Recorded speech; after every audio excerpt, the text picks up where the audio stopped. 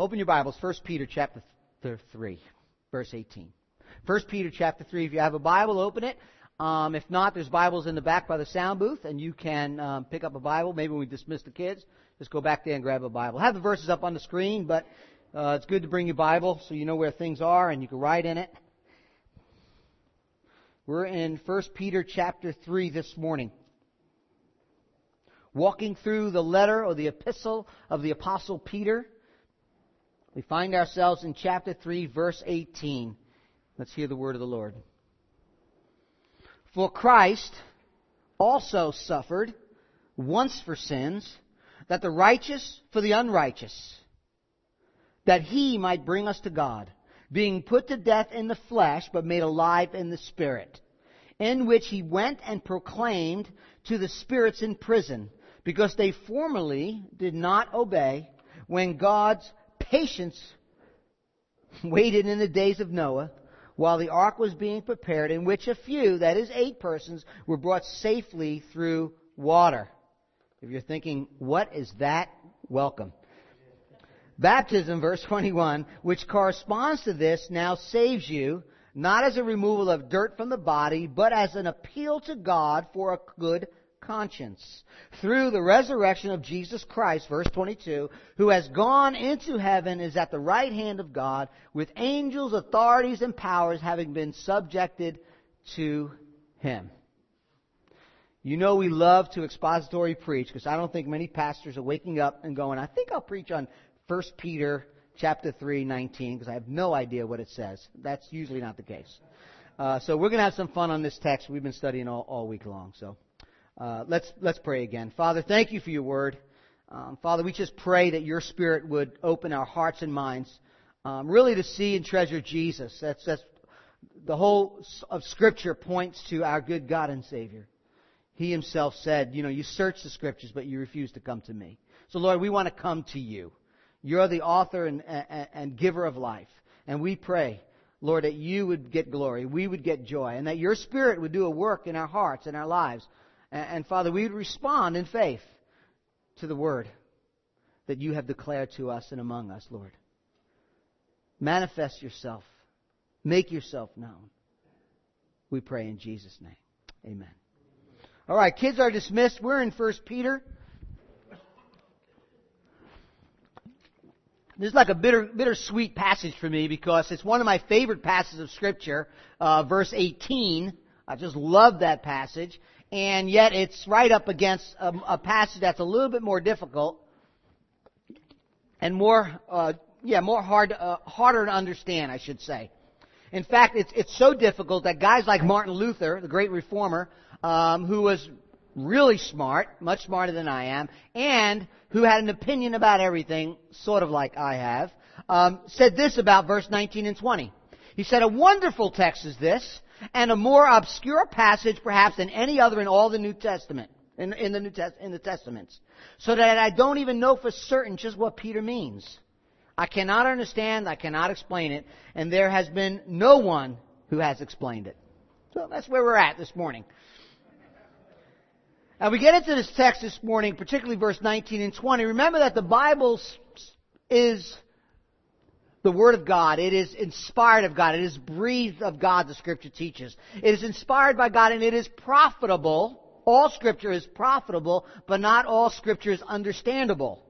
There are some passages of Scripture that are just hard to understand. In fact, in 2 Peter, when we get to that in about a month or two, Peter will go on to say that the Apostle Paul has wrote some things that the Apostle Peter doesn't even understand. Paul's writing some things that are just hard to understand. That's Peter. Walked with Jesus. Filled with the Spirit. Had difficulty trying to understand some of the writings of Paul. Okay? So, when you look at some Scripture and you look at some of these passages and you think, you know what, I know every interpretation of the entire Scriptures, don't come in with any Kool-Aid because we're not drinking it. Because, there's some things that are just really, really difficult. So as we get into this passage, just a couple things I want to mention up front. Number one, good hermeneutics, which means the art and science of interpreting passages, tells us when there's an obscure passage, something that's very hard to understand, you don't build a whole doctrine on it. You don't state your whole life on it. You don't, build theses and doctrine and dogma on something that is somewhat obscured. We talked about this in 1 Corinthians 15. There's a place in there that's difficult to understand when he talks about baptizing the dead.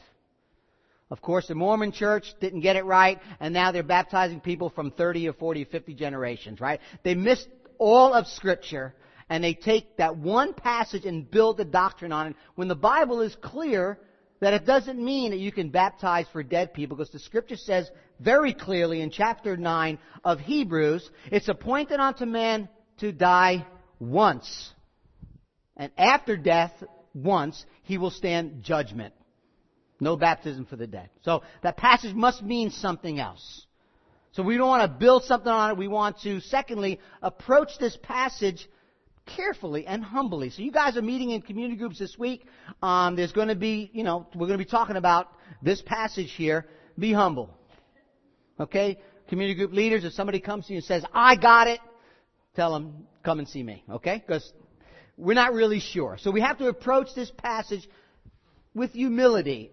We're not going to stand on this passage about the preaching and going into spirits in prison and, fight over it. It's not that kind of passage. It's not worth the fighting. One of the things we can learn about this passage, and some of the things that are clear, comes from the context. So we'll talk about the obscurity of some of it, but we'll talk about some of the clarity in dealing with this passage. Now, we know that this letter was written to a people in Asia Minor, modern-day Turkey. And what was going on in those churches was severe, or at least, severe persecution. It's going to get worse. The emperor is Nero. They're persecuting Christians. And Christians now are told, according to Jesus, that there's only one Lord and Savior, and that's Him, Jesus. But Emperor Rome, Nero, you were supposed to bow your knee to him as Lord. And they're like, we're not doing it. So there was persecution going on in the church.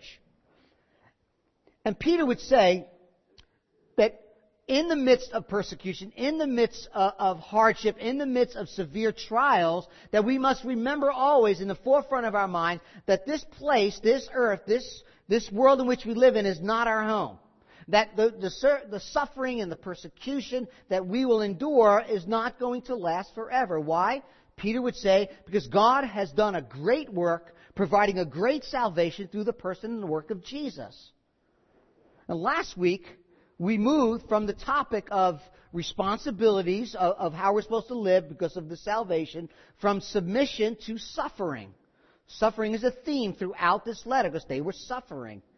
Last week, if you remember, in chapter 3, verse 15, we said that according to chapter 3, verse 15, that in the midst of suffering, we are to what? Look at verse 15.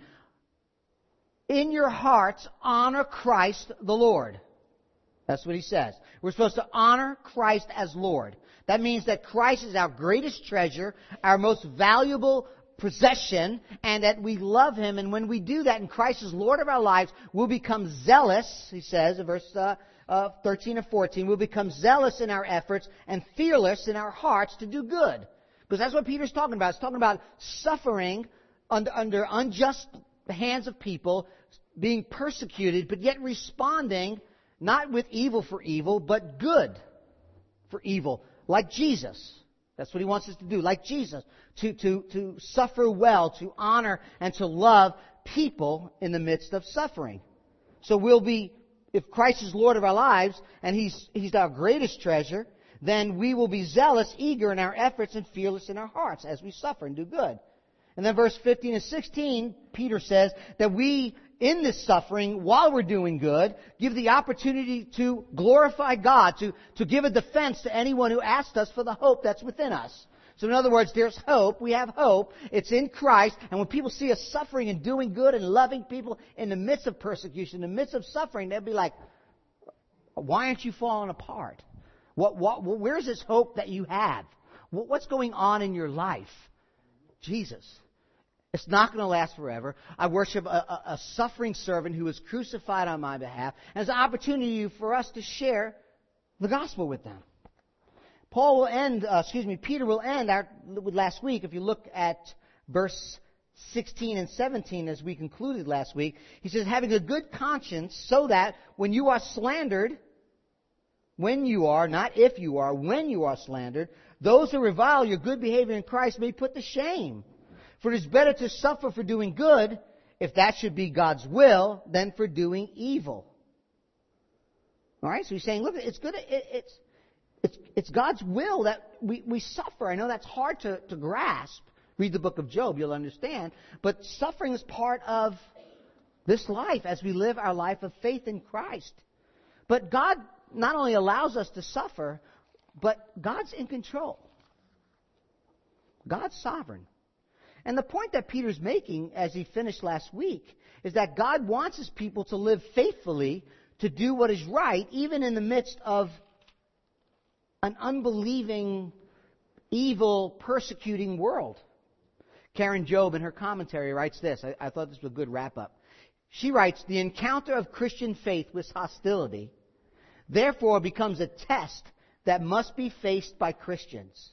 If a Christian turns away from Christ in order to avoid suffering insult and alienation from unbelieving friends, neighbors, or colleagues, then that person's faith is thereby shown to be lacking. God wills the Christian to suffer in the sense that God wills the Christian to remain faithful even if suffering is the consequence. Now listen to this.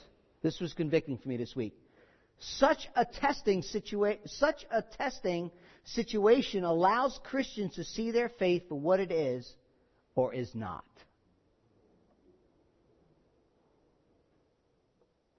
Someone once said Christians are like tea bags.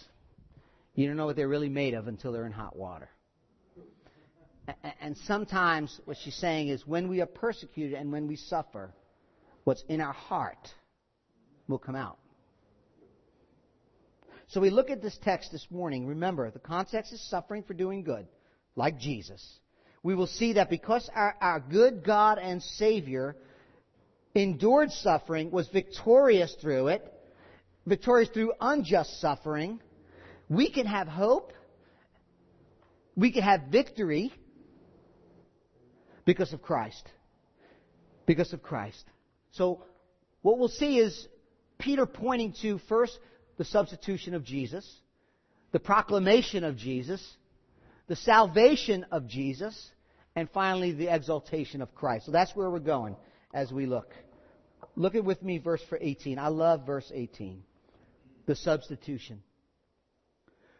Verse 18, chapter 3. For Christ also suffered once, underline that, once for sins, the righteous for the unrighteous, that he might bring us to God.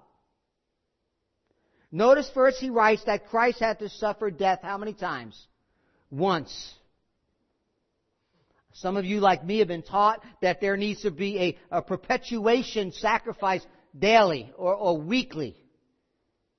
No such things. Notice he didn't say he continues to die or somehow we have to reinvent his suffering. It was done once and for all. He died once for sins.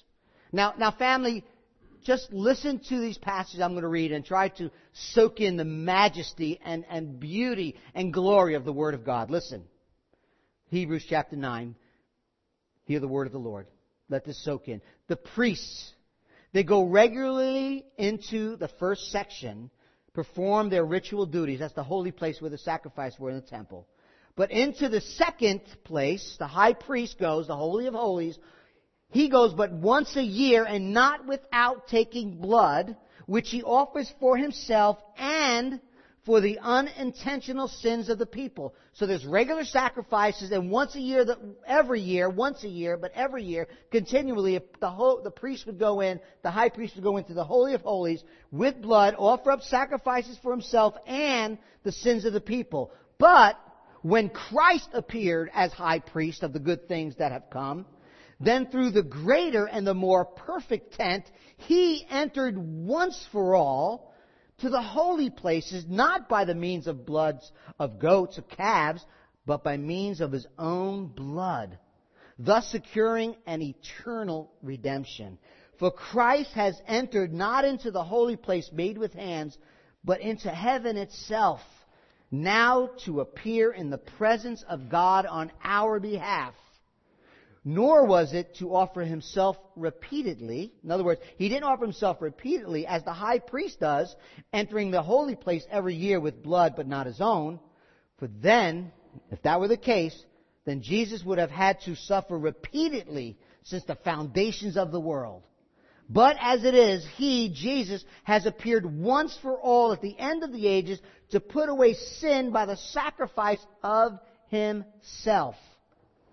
And just as is appointed for man to die once, and after that comes judgment, so Christ, having been offered once to bear the sins of many, will appear a second time, not to deal with sins when he comes back, but to save those who eagerly waiting for him.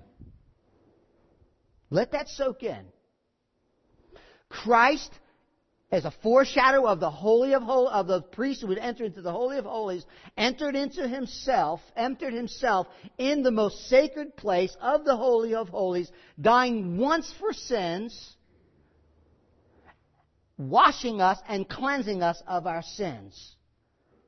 When Jesus on the cross, one of the words in which he cried out was, Tetelestai, it is finished. Means paid in full. Peter is saying Jesus suffered and died purposely. Jesus died unjustly. If you're taking notes, and Jesus died intentionally. Look what he said. Peter says Jesus suffered and died purposely. For Christ also suffered once for what? For sins. Christ suffered. That's a fact. Christ died. That's the fact. For huge implications for the purpose of our sins. He died. He suffered. Fact. For the purpose of our sins. You see, in Genesis, way back when we studied Genesis, God told Adam and Eve, if you sin, you will die. If you sin, you will die. If you rebel against me, you will die. Paul put it this way, the wages of sin is death. So the penalty for our sin is death. Physical death. God didn't create us to go into the ground. He created us to live with Him forever. But because of sin entered the world, we now die. We have the natural death. And there is spiritual death, which means separation from God. That's due to your sin, my sin. And Jesus on the cross suffered a grueling death by crucifixion and died to pay for our sin penalty. Is there anyone here that's not a sinner? Of course. So He died purposely. He also died unjustly. Look what it says. The righteous for the unrighteous. Now, which one is Jesus? He's the righteous one. That's right. We are the unrighteous. In fact, Jesus said to His enemies, if there's any sin, tell me what it is. And they're like quiet. His own family could not point out sin. You know you're living righteously when the people that don't like you and the people you live with can't figure anything out or show any sin in your life. Those who know my sin greater are those I live with every day. Right? What you see up here, they see it every day. And they know I'm not spotless. They know I'm the unrighteous one. Right? I mean, just if you think you're the righteous one, just ask your spouse or a friend. They'll tell you. The reason Christ's death is sufficient to pay for our sins is because He was the spotless Lamb of God who takes away sins. He is the one who knew no sin. Right? He is sinless. He could not have died on behalf of His people if He Himself was not perfect. His perfect obedience, therefore, is the basis for the sufficiency of His death for us in our place. I was sharing the gospel with somebody this week who said, when I was talking about sin, they said they couldn't remember the last time they sinned. They were thinking back years. I can't remember. And, I kind of chuckled to myself and I thought, I know that's not true, but, you know what the problem was? The problem was the individual failed to see the holiness of God. In fact, in Isaiah chapter 6, he comes into the throne room of the Lord with a train of His robe filling the temple, and the angels are crying out, "Holy, holy, holy is the Lord," and the whole world is full of His glory. God's holiness is that He is completely separate from evil, completely separate from sin, completely separate from all that is common. Everything in all creation, listen, everything in all creation is infinitely less valuable than Jesus, okay? Than God Himself.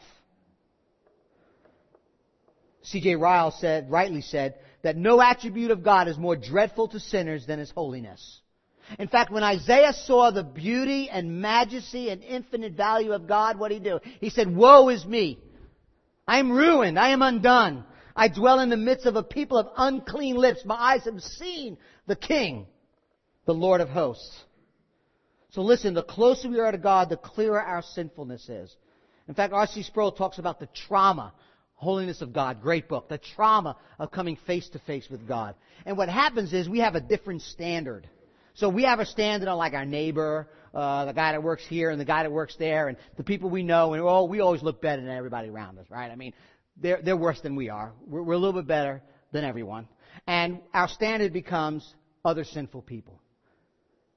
And with this individual, I tried to share with him is, if we were to see our deeds, our misdeeds, if we are to see our motives, actions, in light of, through the lenses of, the perfect beauty, spotless, infinite holiness of God, we would never say, "I can't remember my sin." We would say, get a piece of paper, get a lot of paper, and I'll just write what I did today. My motives are never pure. I'm selfish. I get angry. Look in the eyes of perfection, and we'll see that we're not perfect. He suffered purposely, unjustly, and look, He suffered intentionally, that He, Jesus, might bring us to God. Jesus Christ suffered, fact, for the purpose of our sins, unjustly the righteous for the unrighteous, that He might bring us, the purpose of, to God the Father. To God. Access, very similar to Matthew's Gospel when the temple was torn in two, the temple curtain was torn in two. When did it happen? At His death. When Jesus died on the cross, the Scriptures tell us that the temple from top to bottom, God doing the ripping, tore open into the Holy of Holies, the place that only the high priest can go. That Jesus now has offered Himself once for sin. Now we have access by His death through the death of Jesus into the access, presence of God. Into the Holy Holy made possible because of Jesus. And let me tell you folks, my greatest need, your greatest need, is getting into the presence of God. And our greatest enemy is our sin. Sin blocks that. Isaiah 59 says, "Your iniquity, your sin, have made a separation between you and your God." He's holy, we are not. We are sinful, and God wants nothing to do with sin. And what's much more terrifying than suffering for righteous sake, what can happen in this world, is suffering the wrath of God because of our sins, because of my sins that are not forgiven. Your sins if they're not forgiven. If you have not trusted Christ, suffering in this world is nothing compared to eternity. But Jesus died for sin. The greatest thing in the world that I do not have to die for is my own sin, because Jesus died for my sins. And here's the intent of Christ's suffering and death. It was not to make us good people. That wasn't the primary purpose of His death. It was to break down that wall that formed between me and a holy God because of my sin and God's just wrath. And by Christ's death, the Bible says that the wall was broken down. He took our sin on Himself, and our punishment of God's wrath was placed on Jesus. And now He brings us to God. So when we talk about things like justification, being made right with God, we talk about things like forgiveness, we talk about things like redemption, all those things are wonderful doctrines of the church. But all those things are good news because we come into the presence. We are ushered into the presence of our King and God. Redemption, removal of wrath, and salvation from hell are all good news, because now in my escape from eternal misery, I have God. I have in my brain, in my heart, in my life, the presence of the supreme glory of God Himself. Everything else is finite compared to the infinite glory of God. That's what he says. To bring us to God. That's the end, folks. That's it. 2 Corinthians 5 says, in Christ, God was reconciling the world to Himself, not counting their trespasses against them, and entrusting to us the message of reconciliation. Therefore, we're ambassadors for Christ. God, making His appeal through us right now to you, implore you on behalf of Christ, folks, listen, be reconciled to God. Be reconciled to God. That's why people in Peter's day that were suffering immensely would give their lives, because to live is Christ, to die is gain. So he suffered purposely, unjustly, and intentionally, and we are to follow in his footsteps. That's what Peter said. For Christ also, he's talking about suffering. Our substitute, our example, he was righteous and unjustly punished when he took our sins upon himself. And Peter says, this is Jesus. You're suffering unjustly, look at Jesus. Right?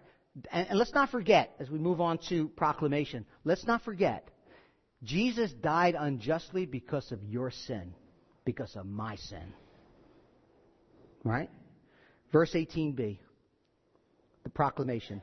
Being put to death in the flesh, but made alive in the Spirit, in which he went and proclaimed to the spirits in prison, because they formerly did not obey, when God's patience waited in the days of Noah, while the ark was being prepared, in which a few, that is eight people, were brought safely through water. Now I got to tell you, there's a lot of nuances with this passage of Scripture. I got tired of reading so much. I got books a mile high. I almost read everything I can get my hands on. I ran out of time. This passage of Scripture comes down to really this question. Who did Jesus make this proclamation to? Who exactly is he preaching to? And when? When did he do it? Okay, when did he do it, and who did he do it? It says, being put to death in the flesh, made alive, in which he went and proclaimed the spirits in prison. When was that, and who is that? Okay? Now, I'm going to, for the sake of time, give you two main interpretations of that passage, okay? Some say that Jesus Christ went on the cross, died and was buried, and while he was in the grave, he went to this prison that housed evil spirits who did not believe and repent during Noah, which we studied before in Genesis, and preached, and they were locked up somewhere, and that somehow between the death and the resurrection of Jesus, he proclaimed to these evil spirits. It follows the Apostles' Creed, if you're familiar with the Apostles' Creed, that Jesus was crucified, dead, and buried. He descended into hell, and the third day again rose from the dead and ascended into heaven. Okay? So that's one way of looking at it. And there's different nuances. Some say that when Jesus went to died on the cross, he went to the spirits. Some people say they were evil spirits during Noah's day. Some people say they were actually people that died during Noah's day. Some people say they were actually Old Testament saints that Jesus went down to set free. So there's all kind of nuances. But the bottom line of this interpretation is that when Jesus Christ died on the cross, he went to the abode, he went to hell, he went into the grave and proclaimed, his victory over sin. Some of you probably heard that before. You've heard the Apostles' Creed. I'm not sure, but that's not my interpretation. I got a couple problems with that. Number one, Jesus said two things on the cross that makes me believe that he died and went to be with his Father.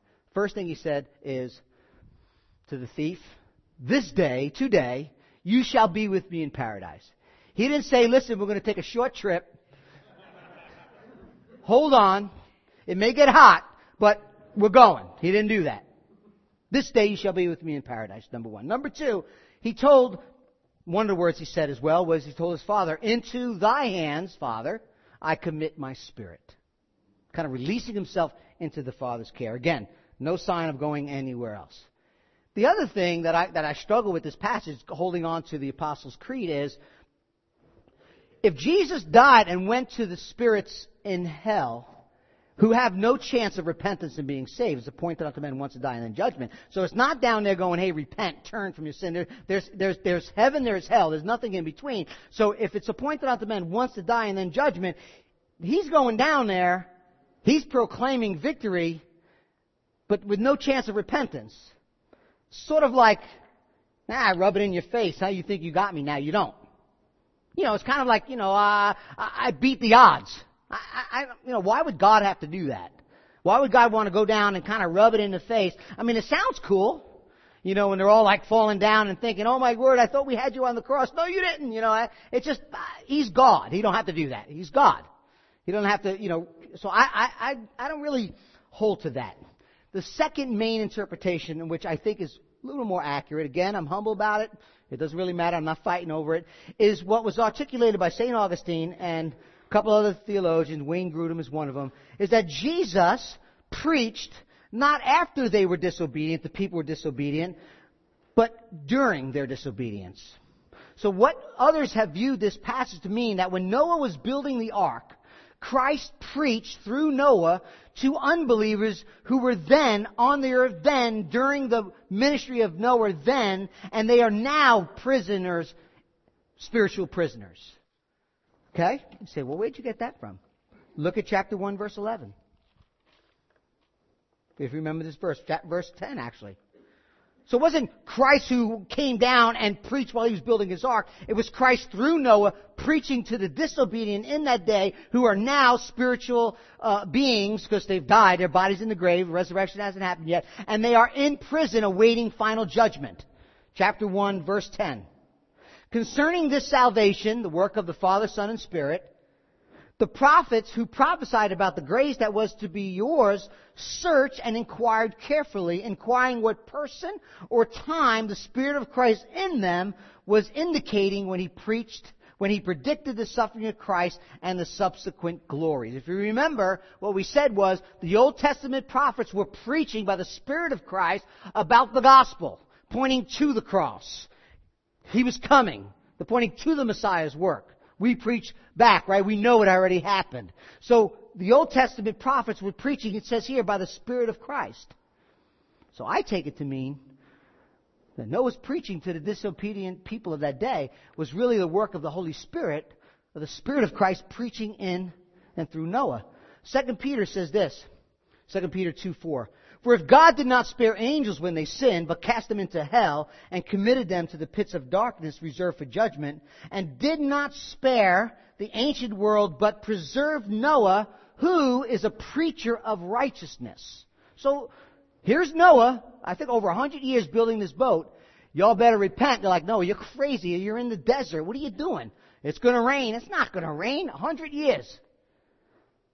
After maybe 2, you think you give up. 100 and something years. People laughing at you. And Noah's just building away with his kids. Getting that boat done. And God was calling them and preaching to them to repent, to turn from their sins. So, through Noah, to the people who were rejecting the preaching of Noah, are now in prison awaiting final judgment. I think that's what this passage is saying. Okay, in my humble opinion. But here's the main point. Whether he descended, proclaimed victory, or he preached through Noah to the people of that day, repent of your sins, they're now waiting final judgment. Either way, here's the main point I want you to see, okay? If you remember from Genesis, we studied it before, God caused the rain and the flood and destroyed everything that was not in the ark, right? God was patient. His patience had run out against the wickedness and the sinfulness of man. They were murdering each other, raping each other. It was a mess. And God poured forth, after 100 and something years, judgment and justice to the world. How many people were saved? It says 8. How were they saved? Through the ark. Follow me here, right? And what is very clear for Peter, I think, in this incident is that this salvation in the ark is a picture of our salvation. One commentator writes, the ark passed safely through the flood provides a figure of God's method of saving men out of inevitable judgment. First, God delayed the day of judgment long enough for an ark to be built. Then the souls that went into the ark did not avoid the judgment. Rather, in the ark they were saved through the very water which drowned others, and because of it, they passed out of the old world into the new. Then they emerged from the ark. They were literally, he quotes 2 Corinthians, old things have passed away, behold, all things become new. So what he's saying is the waters were the means of judgment, and the ark that floated above the water was a means of God's deliverance. And here's the point I think Peter's trying to make. I think we can be safe on this. I think we can be sure on this. That we are to live our lives by faith, proclaiming the gospel in word and deed, and they're going to be people, evil people, people who will not listen to the message. They will revile you, they will hate you, they will persecute you for the message of the gospel. And even though it seems during this persecution, during this hatred of the gospel, that God's not going to judge them, He will. He's going to allow evil to exist. He's going to allow suffering to exist. His patience is not a sign that He doesn't care about you, that He doesn't love you, that somehow He fell asleep on His rocker chair and He forgot about you. Okay? Peter is reminding them, the recipients of that letter, that just like in the days of Noah, when people were living disobedient, refusing to listen to the gospel, there's nothing new under the sun. It's happening to you right now.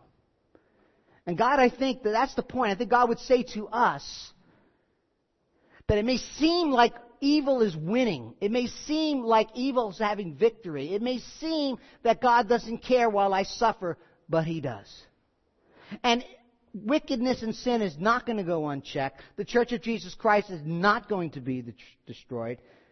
God is patient with them, but there will come a time, and Peter assures them, suffer well, point to Jesus, love your enemies, but there's going to come a time when God's patience will run out, judgment will come, people will perish because they rejected the gospel and refused to repent. But God's in control. Deliverance will come. Christ will reign and rule. Sins will be vindicated. People will be punished. God is waiting patiently until His Son returns. Jesus said, blessed are those who are persecuted for righteousness' sake, for theirs is the kingdom of heaven. Before we move on, let me take this opportunity to lovingly, carefully warn you and proclaim the gospel to you. Some of you have been here, you're hearing the message of the gospel over and over. Peter says this in his second letter. The Lord is not slow to fulfill His promises, as some count slowness. He's never going to come back. I'm never going to be judged. But God is patient toward you, not wishing that any should perish, but that all should reach or come to repentance. Listen, you don't know what tomorrow is going to bring. God's patience, Bible says in Romans, His kindness leads us to repentance. Today is the day of salvation. Today is the day of salvation. Today is the day that you need to heed the message of the gospel. Tomorrow may not come.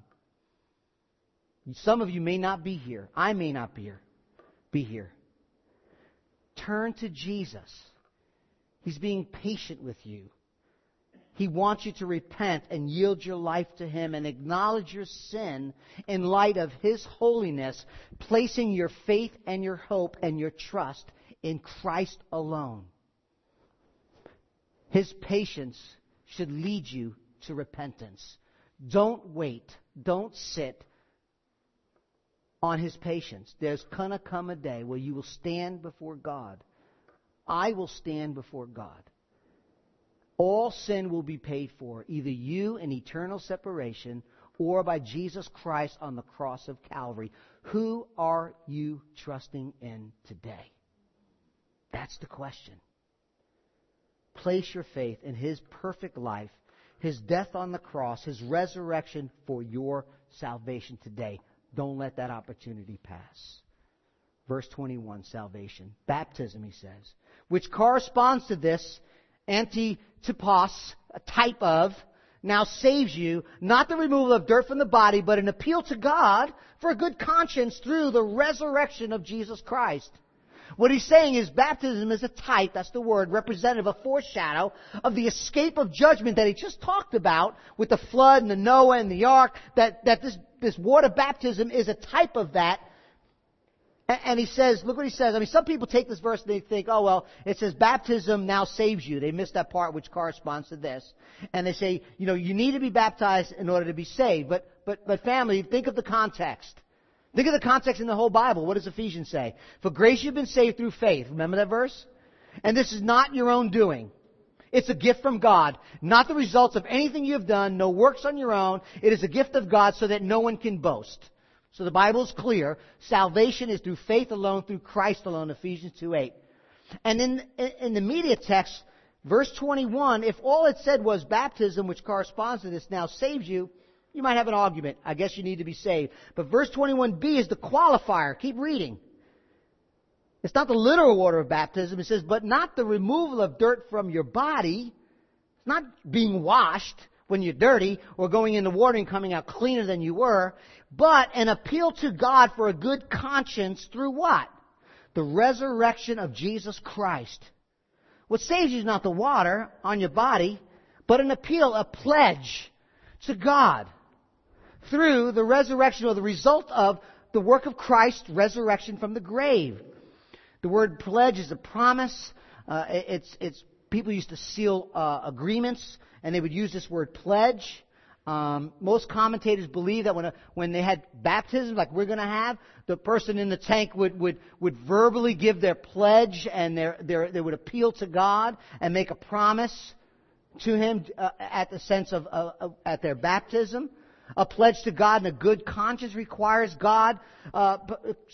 requires professing faith in God. It requires coming before God and repenting of sin, being forgiven of our sins. Peter already said that in verse 18.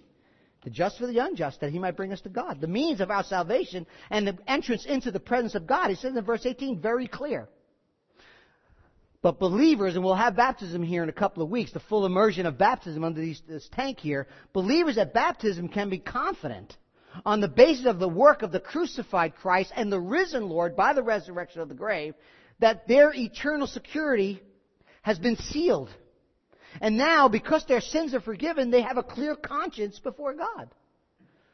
Right? I mean, it's the resurrection from the grave, he says in chapter 1, verse 3, that has caused us to be born again to a living hope. And what Peter is saying, it's not the removal, it's not the getting wet. What it is a clear conscience, a conscience that has been washed by the blood of Jesus through the resurrection from the grave. And what he's saying is this ceremony that we use, it's just a picture like Noah going through the water. It's the same thing, that we go into the water, we stand, we are buried in the water, we come up out of water, the picture of the death of Jesus and the resurrection of Jesus. So salvation is portrayed in baptism. It's a clear picture of our salvation, but it's not the performance through baptism that saves you. That's what he's saying. Who took our judgment? Who died for our sins? Right? So Jesus, death, burial, and resurrection,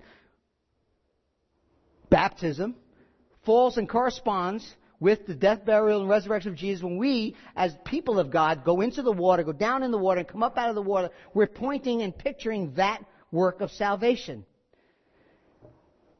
And the correspondence thing, I want you to see this, you need to see this, is that when Noah was in the boat, the water was poured out, judgment fell, and yet he himself was spared. Right? Just like Jesus. We come, we take refuge in Jesus. We don't avoid the judgment due to us because of our sin. We're saved through the judgment. God still poured His judgment out, but Jesus took the judgment. So we are entering into the ark of safety in Jesus. That's what he's saying. The correspondence, as Noah went into the ark, we're in Jesus. He died for us. He went to the grave for us. He rose for us, and we are in Him. That's what he's saying. Water baptism is a picture that we are immersed in the safety of the ark, which is Christ. Judgment falls. we are spared through it. He is our substitute. He died for us, and we are spared from judgment. And now how is that made possible? I mean, Peter couldn't be any more clear. Through the resurrection. That's proof.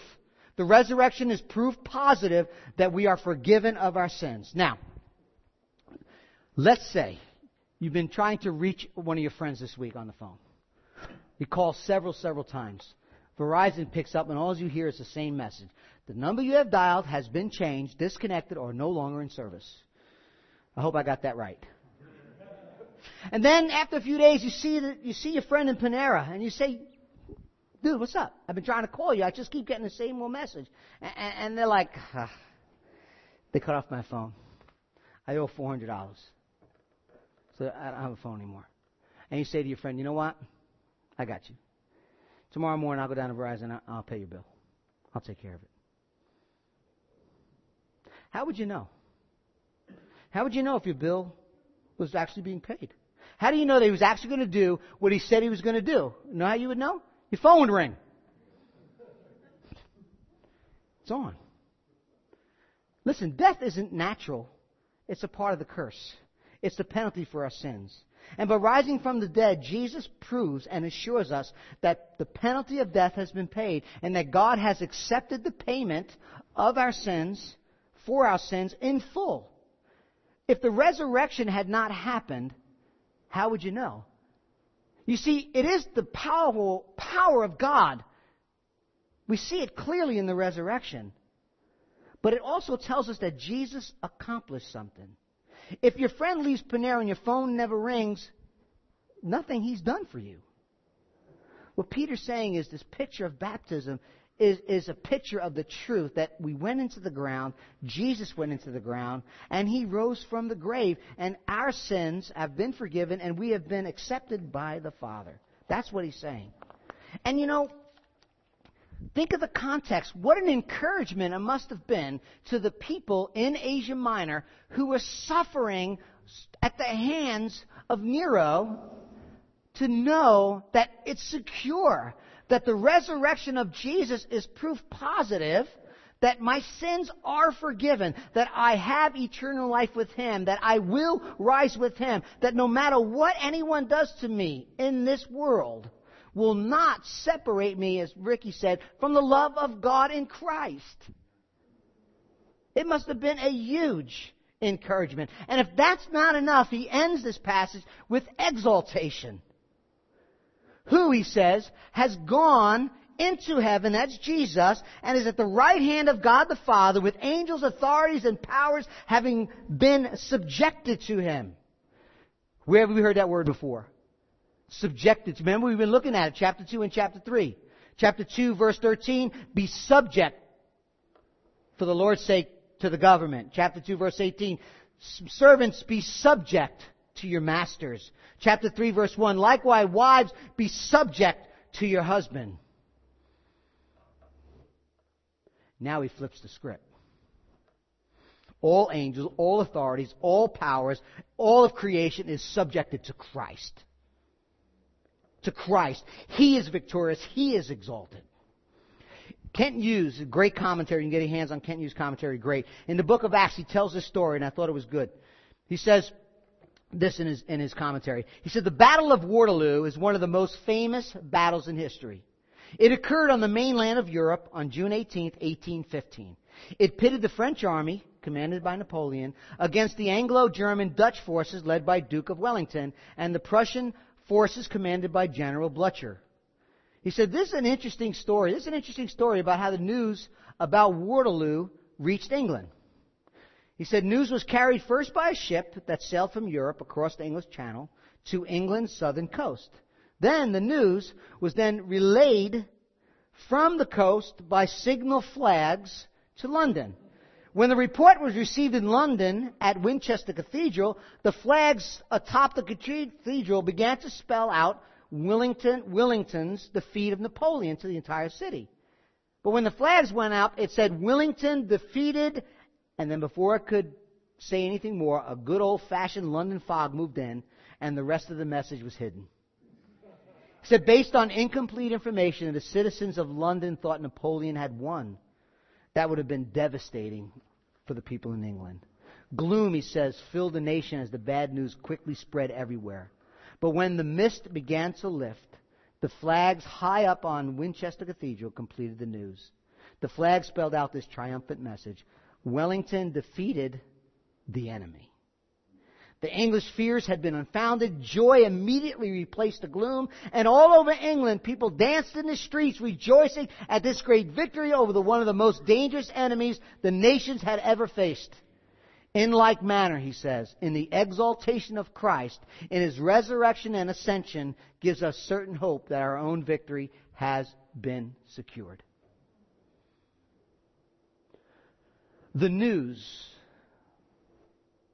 of the empty tomb should send shockwaves of joy and exaltation in our own spirit, because it is proof positive that our sins are forgiven. It is proof positive that Jesus, as He said, is going to prepare a place for us. No matter what suffering, no matter what difficulties and hardships and struggles you may be in right now, Jesus Christ died for sins. Jesus Christ rose from the grave. And I will tell you, I love our country, but He is sovereign. Everything and everyone is subjected to Christ. The prophet Daniel said, God is the one who changes times and seasons. God is the one who removes kings and sets up kings. God is the one who gives wisdom to the wise and knowledge to those who have understanding.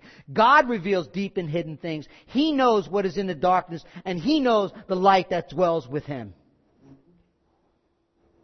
He's exalted. He's exalted. Philippians 2. Listen to this as the band comes up. Listen to Philippians 2. He says this: and being found in human form, that's Jesus, He humbled Himself by becoming obedient to the point of death, even death on a cross.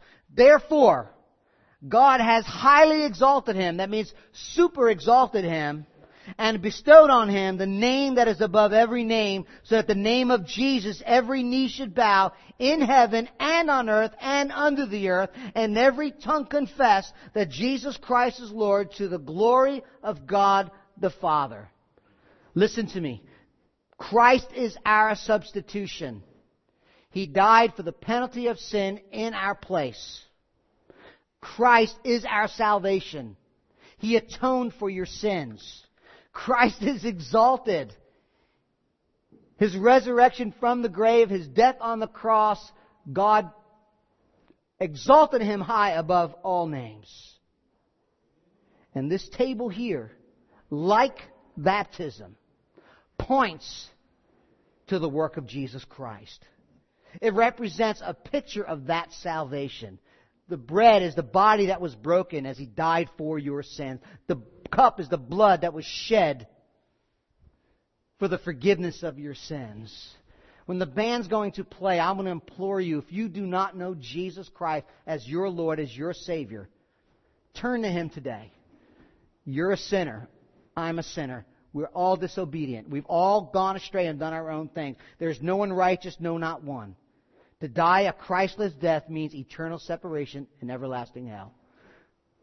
Turn to Jesus. Trust Jesus. Trust His work on the cross. Yield your life to Him. Confess your sins. Repent of your sins. And invite Jesus Christ into your life. And then you can come and have communion with us. If you're not there, the Bible says that you ought to sit back. This is for the family of God. We're glad you're here. We love you. But we certainly don't want to come if you have not made a commitment to Jesus Christ. And maybe you're a follower of Christ today, and you've been relying upon and holding on to and trusting in things of this world, and you need to say, I need to let go. I need to give my trial. I need to give my suffering. I need to give my difficulties. I need to take a stand for Jesus, trusting in His substitution, in the proclamation of the gospel. His salvation for me, His exaltation guarantees that I can have victory as well in the midst of suffering. Band's going to play. We're going to confess. I implore you, come to Jesus Christ for the forgiveness of your sins and trust Him as Lord of your life. Father, just thank You for this time that we can spend together. Father, we thank You for the work of Jesus, our substitution, who died for our sins. Father, thank you that you received His sacrifice as full payment for our sin, dying once for all. Lord, I pray your Spirit would invite us to come to this table in the presence of Jesus through the work of your Spirit, releasing our pride and giving up our ways and turning from our sins and trusting in you today. Father, we pray that your work in our hearts would continue on as we continue to repent and turn to Jesus, who is the only means of salvation, who has been exalted to the right hand of the Father. We are safe in His arms. We are safe in His care. We are safe in the ark. Because when judgment would fall, it won't fall on us because it already fell on Jesus. Help us to remain humble and help us, Lord, to trust you today. In Jesus' good name, amen.